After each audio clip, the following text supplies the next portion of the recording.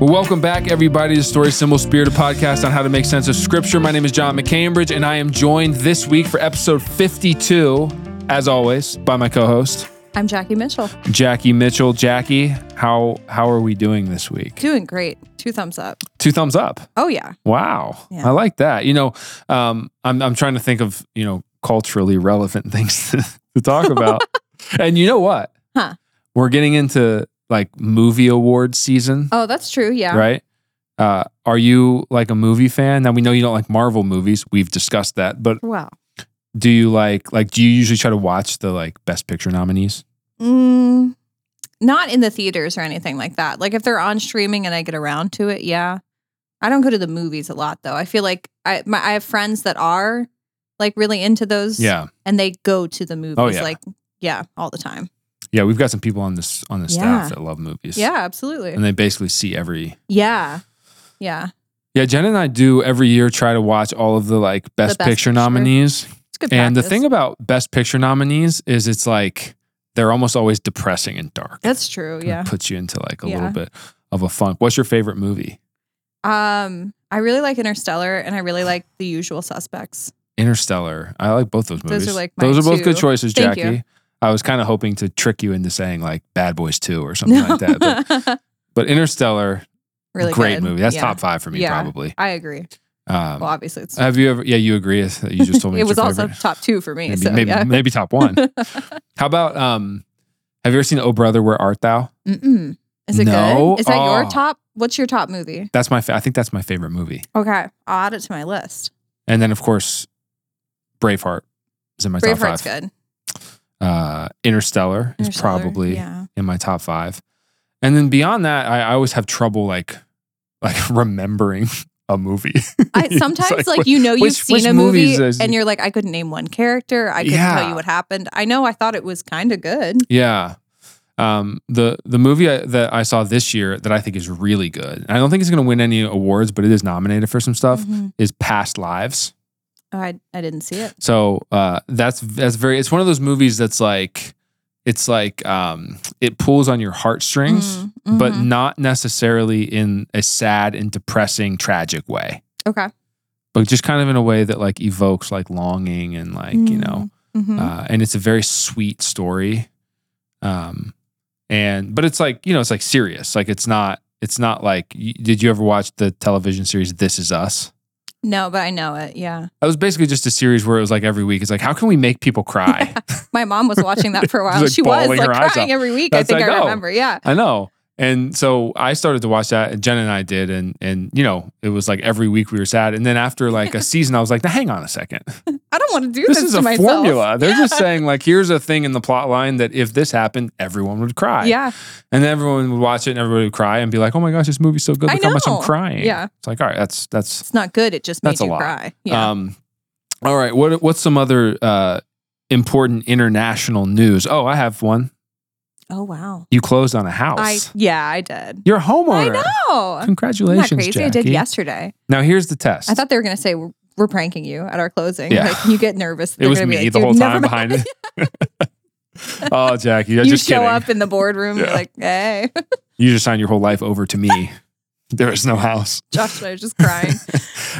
This is a good test for our listenership because listen, when we talk about grape nuts, people come up to us in the hallway. They ask. They talk about it. When you mispronounce paradigm, people know. They send me emails. I know. And we hear about I'll it. never live that one down. So now I've said something good about your life. So an accomplishment you've made. Let's see if anybody says anything.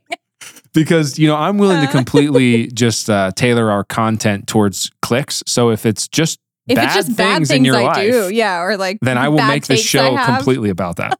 And that was what Jackie's bad take of the week. Yeah, Story Symbol Spirit, a podcast on Jackie's bad takes.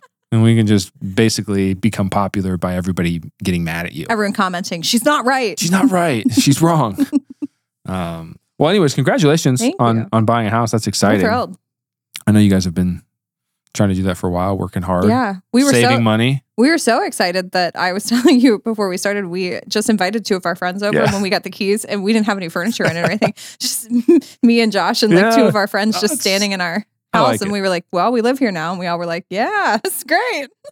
cool structure. It's just an empty house. We need to have like overhead lights anywhere. It's like dark.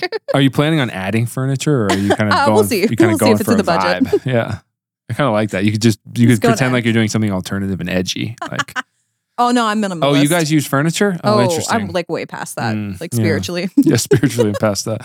All right, well, Jackie, I mean, for goodness sake, enough about you. Right. Let's get into the Bible. Right. Which is what this podcast is actually about. Right. So where are we right now? Where are we in this story? Yeah. Can't even remember. Well, Jacob just wrestled with God. Which is crazy. That was mind-blowing episode. And he did that kind of like on the eve of what he thought might be his death, because he's gotten word that Esau's coming to meet him, right? Yeah, 400 men. So he kind of split his camp up that he was traveling with into two different groups, essentially to save at least one camp. Right. So to some degree, he's preparing to meet his brother in maybe a clash, kind of like a fight. So he's kind of already on edge, and then he wrestles with God, and then God changes his name. Which might be a little disorienting. Yeah. Yeah. Not a good night's sleep before like a big test, kind of, you know what I mean? I was kind of thinking about, wouldn't it be funny, like, if this happened to you and then you had to tell people, like, they're like, oh, hey, Jacob. You're like, that's not my name anymore. That's not my name anymore. They're like, what's your name? It's a long story. It's a long story. Last night I wrestled with God. Someone said that to me. I'd be like, oh, okay. Oh, Jackie. All right. Now, if you ever tell me that, I'm not going to believe you. So we did this thing where on the banks of the Yabok River, which is actually the Jordan River. It's like a little offshoot of the Jordan River. And Jacob was wrestling with God, demanded a blessing. His thigh became wounded. His name got changed to Israel, which means wrestles with God. And all of this deep symbolism we really dug into last episode. And so if any of you listening have not heard that, I would encourage you to go back and listen to that episode. We talked at the end of last week, and I think this is an important point, that Jacob is becoming a picture of what we called contending faith. Because Abraham was what? He was the picture of patient faith, yeah. Right? Waiting, believing in God.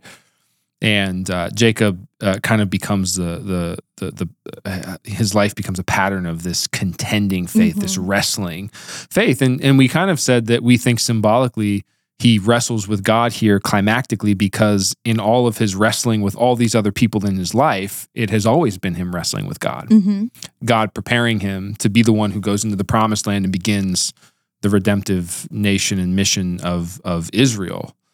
And so, you know, the picture of Jacob wrestling with God kind of distracts us from where we were already in the story, which is what today's episode is about, which is there's somebody who may be potentially coming with 400 men to kill him. It's like the climax of like Jacob's life so far. Here. I feel like these couple of chapters here. Yeah, and so the last thing that we heard from Esau was that he was going to kill Jacob. Right. And then the last thing that we saw was that Esau was coming towards him with 400 men. So we can put two together and at least assume maybe the thought is. And it seems like that's kind of what Jacob's doing, right? Yeah. He's like, well, how can you draw any other conclusion if you're Jacob? Right. So we talked last time about how Esau has seemed to become ingrained in Canaanite culture. You know, he's kind of with the Horites in a city called Seir. And Jacob has to cross this territory to get to the promised land. And we can see in his prayer and in his priorities that he finds it really important to get to the promised land and to take seriously the promises that God has given him, which means that he's seeing well. You know, he's judging good and evil well, which has come from this life of wrestling that God has prepared him for this moment. And he is willing to give up most of his estate to Esau in order to protect his wife and his children and to get to the promised land. So he sends a delegation to Esau and then finds out that Esau's coming towards him with 400 men. Yeah. So today we will see the long-awaited encounter. So we kind of wonder how it's going to go, right? Yeah. Why don't we begin with reading the first 3 chapters of Genesis 33? The first 3 verses, yeah. The first 3 chapters. I was like, whoa, I'll read a lot. The first 3 chapters of one chapter. Go ahead. Let's just start with the 3 verses. Genesis 33, 1 through 3. Jacob looked up, and there was Esau coming with his 400 men. So he divided the children among Leah, Rachel, and the 2 female servants. He put the female servants and their children in front, Leah and her children next, and Rachel and Joseph in the rear. He himself went on ahead and bowed down on the ground 7 times as he approached his brother. So remember that whenever the translation says that someone looked up, It's almost always actually saying in the Hebrew that he lifts up his eyes. So this has to do with seeing and vision and judgment and all the stuff that we've been talking about. He sees Esau with 400 men, just like was promised. And so Jacob starts to put his family in order. And sometimes people have a very ungenerous interpretation of what he's doing here. But I think that it's actually pretty clear. Like, I think what Jacob is doing here is he goes first. Yeah. Because he's the leader of the house, right? And there might be danger. And so he steps first. And then he actually orders the rest of his household. He puts the rest of his household in order. So not that this is good or bad, but we already talked about how Jacob seems to have an order of his family. Yeah. Absolutely. A hierarchy of his wives. And in polygamous cultures, there is always a first wife. And to be fair, he didn't want to be polygamous. Right. He was tricked into marrying Leah. So, yes, true. That is true. So, would you favor the wife you initially intended to marry? Yeah, probably. Right. Yeah. And so Jacob, I think what he's doing here to Esau is we're going to see him, we've already seen him refer to Esau as Lord. And we're going to see him continuing to give this kind of deference to him. And so I think what Jacob's doing is he's formally presenting his household to Esau as one would to a king who was coming through, right? And so you put he goes first, and then it's the least of his house, which is the servants. And then Leah and her children, who's basically second wife. And then Rachel and her child, who is basically first wife. And so in the sense of the way that you would think symbolically about families at this time, she's kind of the queen. Yeah. And so she is there at the end with her child. And so very, very formal presentation, like he's presenting his family to a superior. And so I don't think this really means that Jacob thinks that, the people in front are more disposable than the people in the back. Like, you kind of have to think about this logically. Esau has 400 men. Yeah, so ordering them. Like, if he wants to slaughter everybody, it won't really matter. Yeah. This isn't like a strategy of like, well, if Esau gets a little out of control, let's make sure he kills Leah. Yeah. Because if that's what Esau's intentions are, he's going to do it. He's going to do it, yeah. And so I think this is actually a formal presentation of his family to someone in a way that you would present to a superior, to a king. And then Jacob bows down 7 times as his brother approaches. And so, bowing is the age-old sign of submission, surrender. And 7 times represents perfection or completion in the Hebrew Bible. And so he's basically perfectly submitting to his older brother. And so let's just read one verse here, because this is like the kind of the climax of the story. Yeah. Okay, so Esau's approaching, and Jacob presents his family in this way, bows down 7 times. If there's going to be slaughter, this is it, right? So let's do 33 verse 4. But Esau ran to meet Jacob and embraced him. He threw his arms around his neck and kissed him, and they wept. So think about this, like, this is, first of all, shout out to Jacob. Yeah. He didn't get murdered by his brother. Great.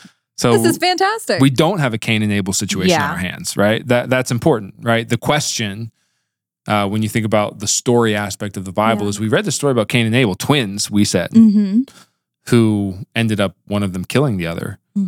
Here, was that going to happen? Yeah. That's the question. Is that how this is going to end? And instead, it does not. Now, there's some important symbolism here, I think. It says that Esau runs to Jacob.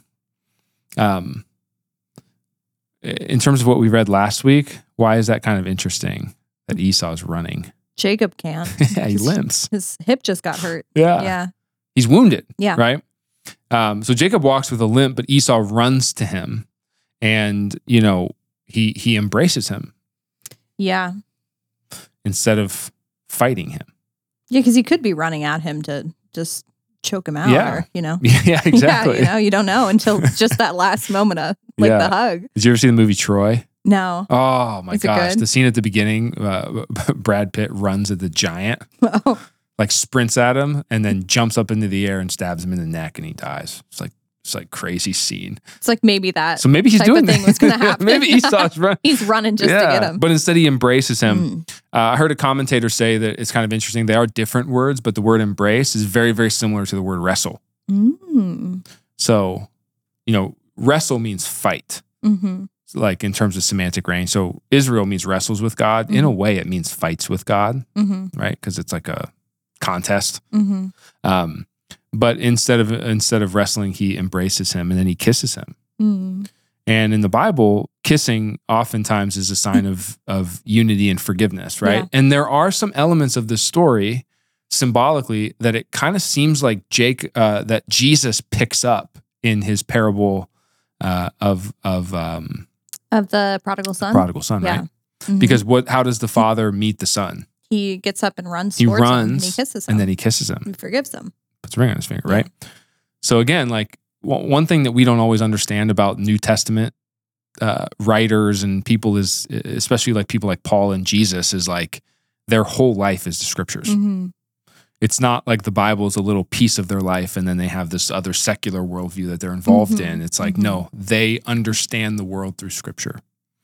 And so when Jesus comes up with a parable of what forgiveness looks like, I don't think it's an accident that he uses very specific symbols that you see in the quintessential story of forgiveness in the Old Testament, which is right here. And so he runs, he embraces him, he kisses him. And just like think about in terms of their story, their history, what that kiss means, that forgiveness. You know, it's like a really, really beautiful moment. Yeah. And they weep together because you know this with siblings, like your brothers, you know, your flesh and bone with each other. Yeah. And these brothers have been torn apart in strife, and now they're brought back together again and reunited in forgiveness. Yeah.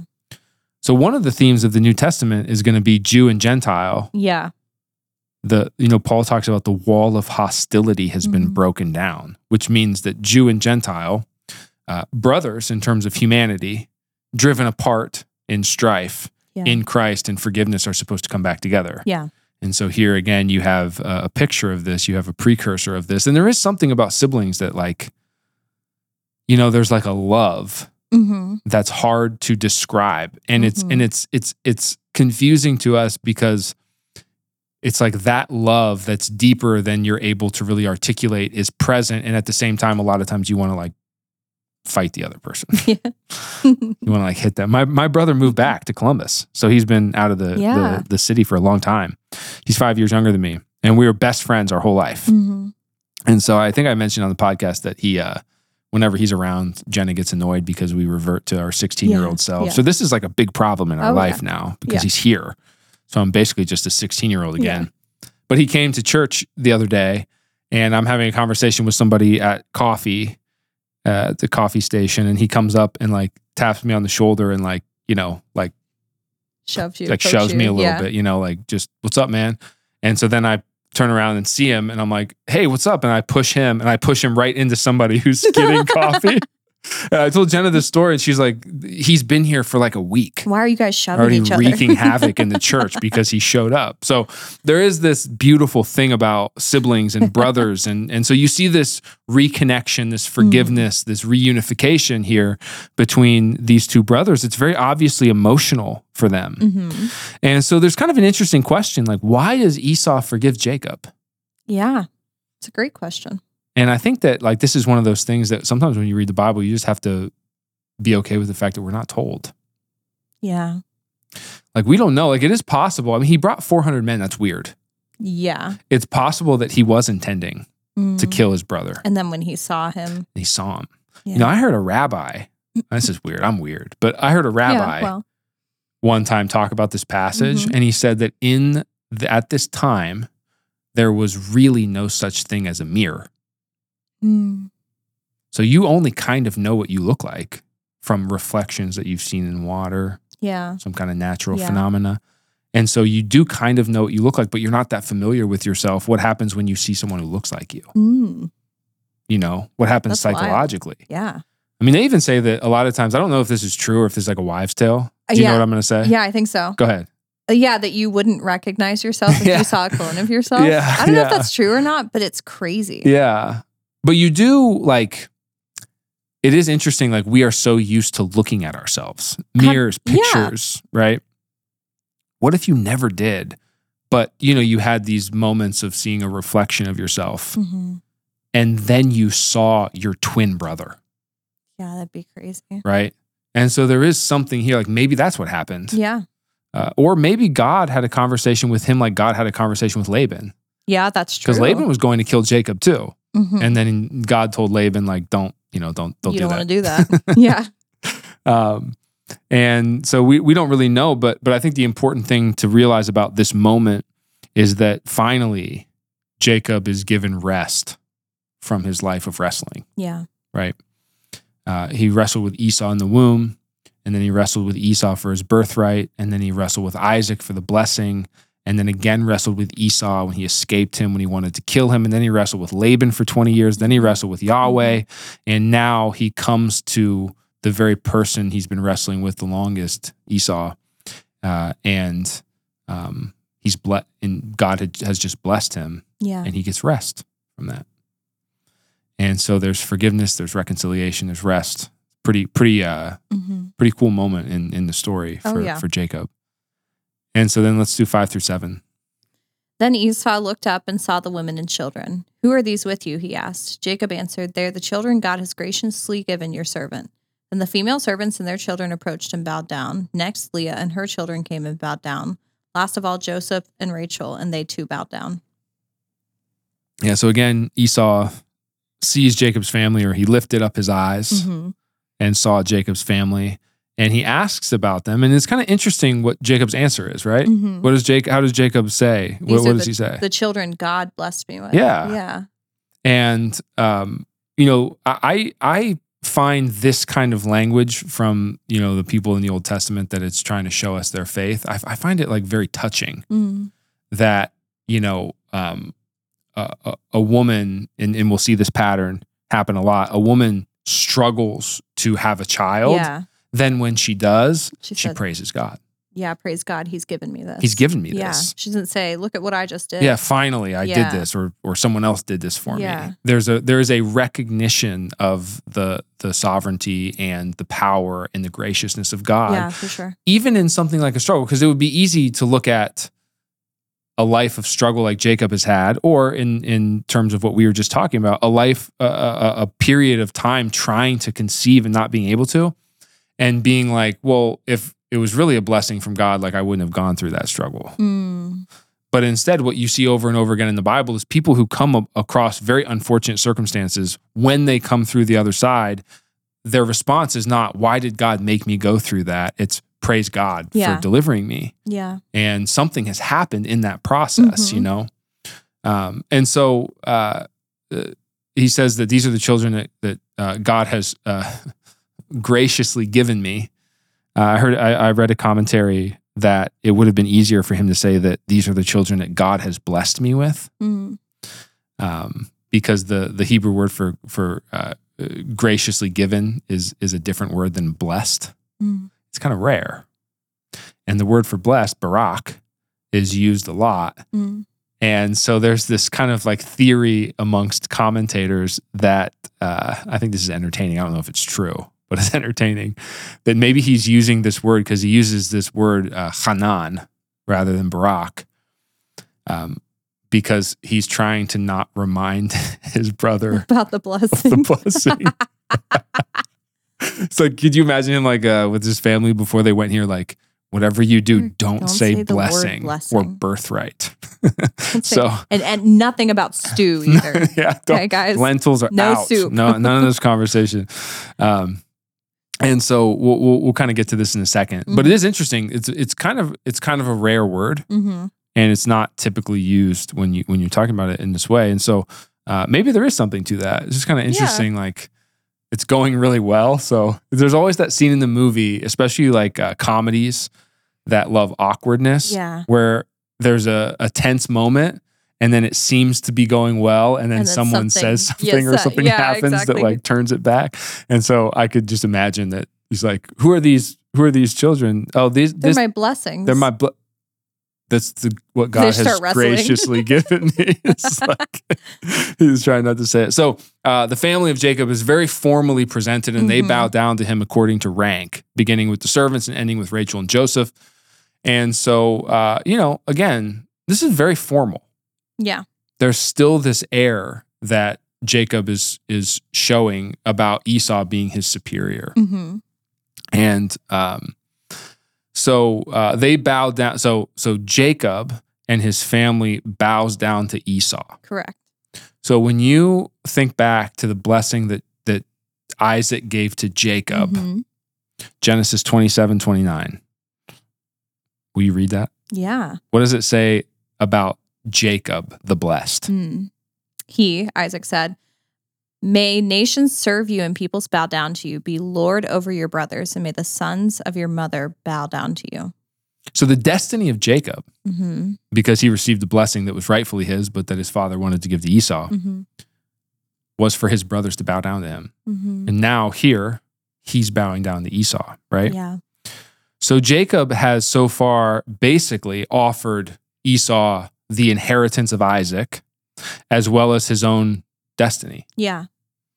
And, he's not offering Esau his children, which is the multiplication of the offspring. And he's not offering Esau the promised land. These are the two most important things that God has promised to Jacob. But he's basically offering him everything else, including this rank that his father gave him. Yeah. Your brothers will bow down to you. And so, eventually what we're going to see throughout the story of the Bible is that Edom, which is the people that come from Esau, they will bow down to Israel. But right here, Jacob is climactically reversing the stealing, quote unquote, of Isaac's blessing. And so I think that's pretty cool symbolism. Yeah, he gets the inheritance, he offers the inheritance. Yeah. He gets the blessing, your brothers will bow down to you, he bows down to his brother. He's just, I think, like trying to make it very clear that he's submitting, right? Because he wants to go to the promised land. And so let's do 8 through 11. Esau asked, "What's the meaning of all these flocks and herds I met?" "To find favor in your eyes, my lord," he said. But Esau said, "I already have plenty, my brother. Keep what you have for yourself." "No, please," said Jacob. "If I have found favor in your eyes, accept this gift from me. For to see your face is like seeing the face of God now that you have received me favorably. Please accept the present that was brought to you, for God has been gracious to me, and I have all I need." And because Jacob insisted, Esau accepted it. So here's Jacob attempting to restore the very thing that Esau has been upset about, and then he feels like Jacob has stolen from him. And, we interpreted this differently, and we kind of made it seem like Jacob was not in the wrong for this stuff. But Esau thought he was. Yeah, for sure. And so he thought he's stealing from him, and Jacob is here insisting that Esau accept his gift, right? And so he's essentially restoring the inheritance, the material inheritance to Esau. And it's interesting because Esau is hesitant to take the tribute. Yeah. Right? And so who knows? Like maybe it's pride, right? I mean, we don't always like accepting gifts. I heard somebody, this is kind of like a weird thing to take from this passage and make a sermon about, but I heard someone give a sermon about this, like, we actually do struggle to accept the gospel as the grace of God because we really actually in our heart of hearts want to be able to do something to earn it. Yeah. And so, accepting gifts is not always easy for people, right? Accepting compliments is not always easy for people. There's something in our nature that kind of wants us to. So maybe it's something like that, right? Maybe it's pride, or maybe it's because he actually does have this love in his heart for his brother that he sees now face to face. But regardless, it seems like he doesn't exactly want to accept the gift, and he says, "I have plenty of stuff. Like I don't need your stuff." And Jacob insists, and he says, "Please accept this gift from me." So gift here is, guess what Hebrew word? The blessing word? Yeah, baraka. And so this is the word he hasn't been using. Yeah. And we were joking that maybe he was trying to avoid conflict with his brother. But here, at the climax of his restorative act, he uses that word. So it's kind of like, you think I stole your blessing and I'm making it right, and so accept this blessing. Yeah. So you kind of see this symbolic, very intentional, over-the-top reversal of what their conflict was all about. And it actually seems like it ends up being quite an argument, because at the end it says, in English, our translation says, because Jacob insisted, Esau accepted it. But that word that's translated insisted is the Hebrew word patsar, which actually means pressed. Like he pressed him, you know? This is the kind of like, this is the word they use for like pressing olives, you know? Yeah. So like he pressed him, and so he took it. So I think it was kind of like maybe like a fight. Yeah, like you could imagine Esau like, I really don't need all these sheep. Like, please just. Yeah. But he pressed him because he wants to make sure that their conflict is actually resolved. Reversed. Yeah. Right? That the blessing is restored, that the inheritance is given back, all of that, because he wants to go through to the other side. Yeah. So now we get to this kind of tricky part where Esau is going to offer to escort him, but Esau is going to offer to escort him back to Seir, which is not where Jacob's trying to go. So let's read 12 through 17. Then Esau said, "Let us be on our way. I'll accompany you." But Jacob said to him, "My Lord knows that the children are tender and that I must care for the ewes and cows that are nursing their young. If they are driven hard just one day, all the animals will die. So let my Lord go on ahead of his servant, while I move on slowly at the pace of the flocks and herds before me, at the pace of the children, until I come to my Lord in Seir." Esau said, "Then let me leave some of my men with you." "But why do that?" Jacob asked. "Just let me find favor in the eyes of my Lord." So that day Esau started on his way back to Seir. Jacob, however, went to Succoth, where he built a place for himself and made shelters for his livestock. That is why this place is called Succoth. Yeah, so like I said, Esau offers to escort Jacob, which is nice. But you will see that, you know, he's offering to escort him back to Seir. Which is not where we want to go. No, that's the Canaanite place where Esau is from, right? And so that's not where Jacob's trying to go. And so there's kind of this interesting moment here where it seems like Esau is assuming that because this has been reversed and this deference is being showed to him, that this is kind of going to be what their life is like now. Oh, he's like, "You're back. Yeah. You'll come back with me to my clan and be like, kind of like under my rule." Yeah. He accepts. And so Jacob declines that offer.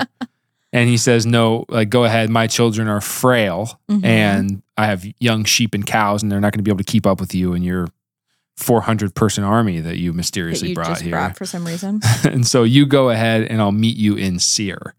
Now, I have heard and read that what Jacob is saying here is not necessarily a lie. He could be saying like, I'll visit you in Seir, right? So like, it's not necessarily that he's deceiving Esau again. He's just saying like, I'm not going back with you to Seir. Yeah, like you go. So I'll catch up later. Okay, we'll catch up. And so Esau goes back to Seir, and Jacob goes to Succoth, which means tent. Yeah, or like you know, like I think it's like Festival of the Booths. Yeah, right. Yeah, that festival is called Sukkoth. Yeah, that's right. I forgot about that. Yeah, and so you know, I guess, you know, he sets up a shelter there, and so he calls it the word for shelter. It's not that creative, but I love it. I love the namings in the Bible. So you could come up with something better than that. Maybe. I know. And so yeah, he goes on, and that is we're going to see like where this is located, but he's obviously on his way to the promised land, right? So let's do 18 through 20, and that'll wrap us up for today. After Jacob came from Padan Aram, he arrived safely at the city of Shechem in Canaan and camped within the site of the city. For 100 pieces of silver, he bought from the sons of Hamor, the father of Shechem, the plot of ground where he pitched his tent. There he set up an altar and called it El Elohi Israel. Yes, Jacob arrives in Shechem and camps near that city. So Shechem is on the west side of the Jordan River. So he's crossed the Jordan into the land of Canaan. And so he's in the promised land, and he's made it back. So think about the journey we've taken with him. Ridiculous. He went to go find a wife, and it took him 20 years. Like 20-some years. And 4 near-death experiences. 2 wives. Wrestled with God. Yeah. Made up with his brother.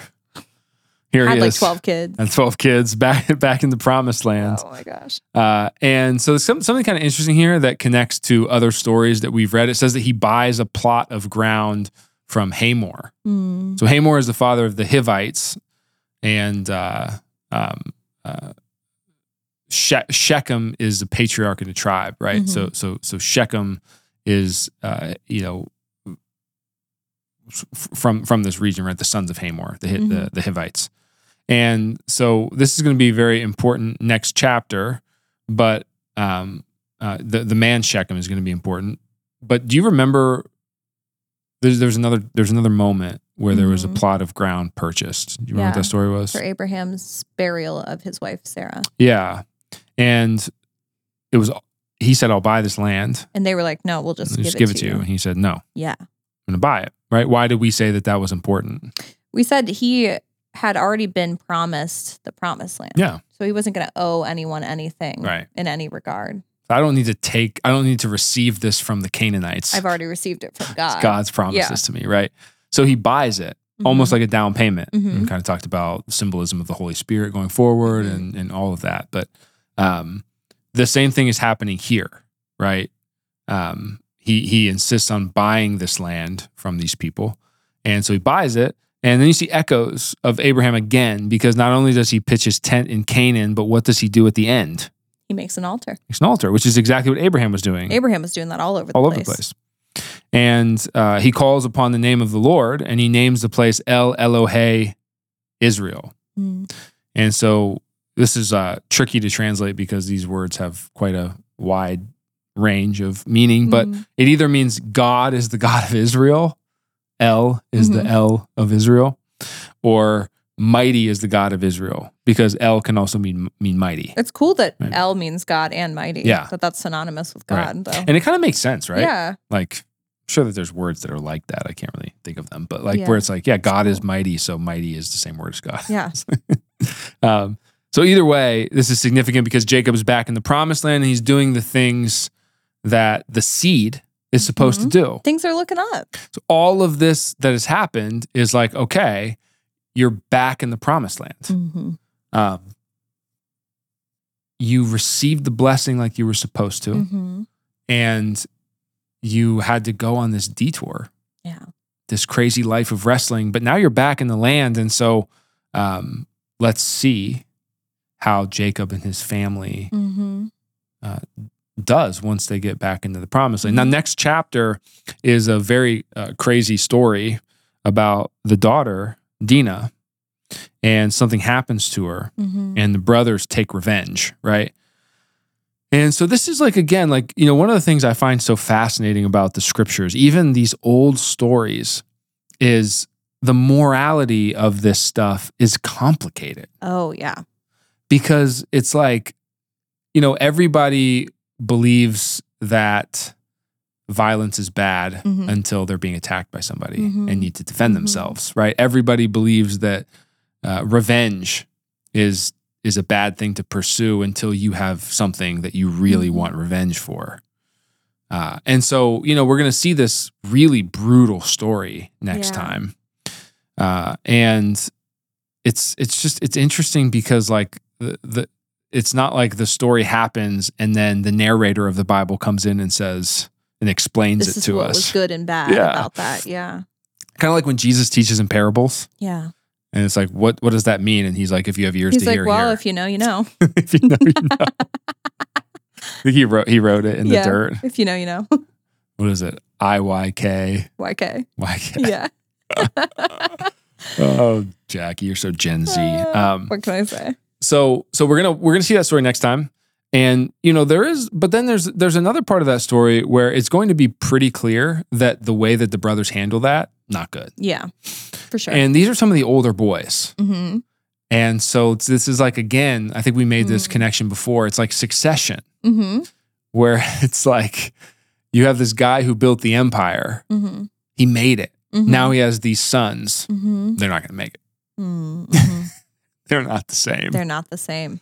Something about whatever their upbringing or, whatever it is has made it so that whatever lit that fire in him that allowed him to build this thing, they don't have it. And maybe they're smart, maybe they're intelligent, maybe they have some gifts, but they don't have that thing that brought this corporation or company or movement to where it is, and it ends up fizzling. Right? And so Jacob is going to, because he only has 11 sons right now, but Benjamin will be born at some point soon in the story, and he's going to have 12 sons. And you're going to read through this and you're going to be like, are any of these, like none of these kids are going to be able to do this. Yeah. And so that is basically true, except God provides. Yeah. And so we'll see kind of how all that is taken out. But this next story is a really good example of that, where it's like, oh yeah, okay, these are, I think it's the second and third son, who go out and do something crazy, and you're just kind of like, man, if this is what his sons are like, how is this all gonna play out? How's this gonna work? So we'll do that next week, or we'll do that next time we get into the story. We might actually pause next week. Because I feel like we're going too fast through the Bible. So we might pause next week.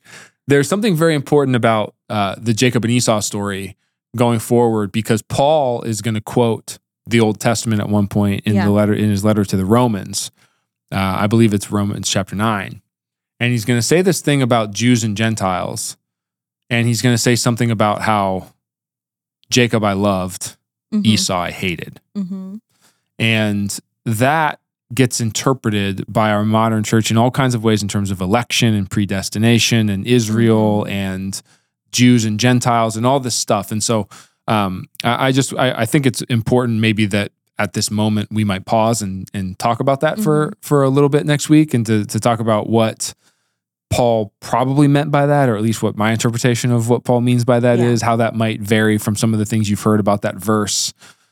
Even something as simple as, what does it mean in the Bible when it says that Esau was hated? Yeah. Because we already saw something where it said that Leah was hated. But you read the story, it doesn't really seem like Leah's hated. In the way we say hated. She just got put second. Yeah. Right?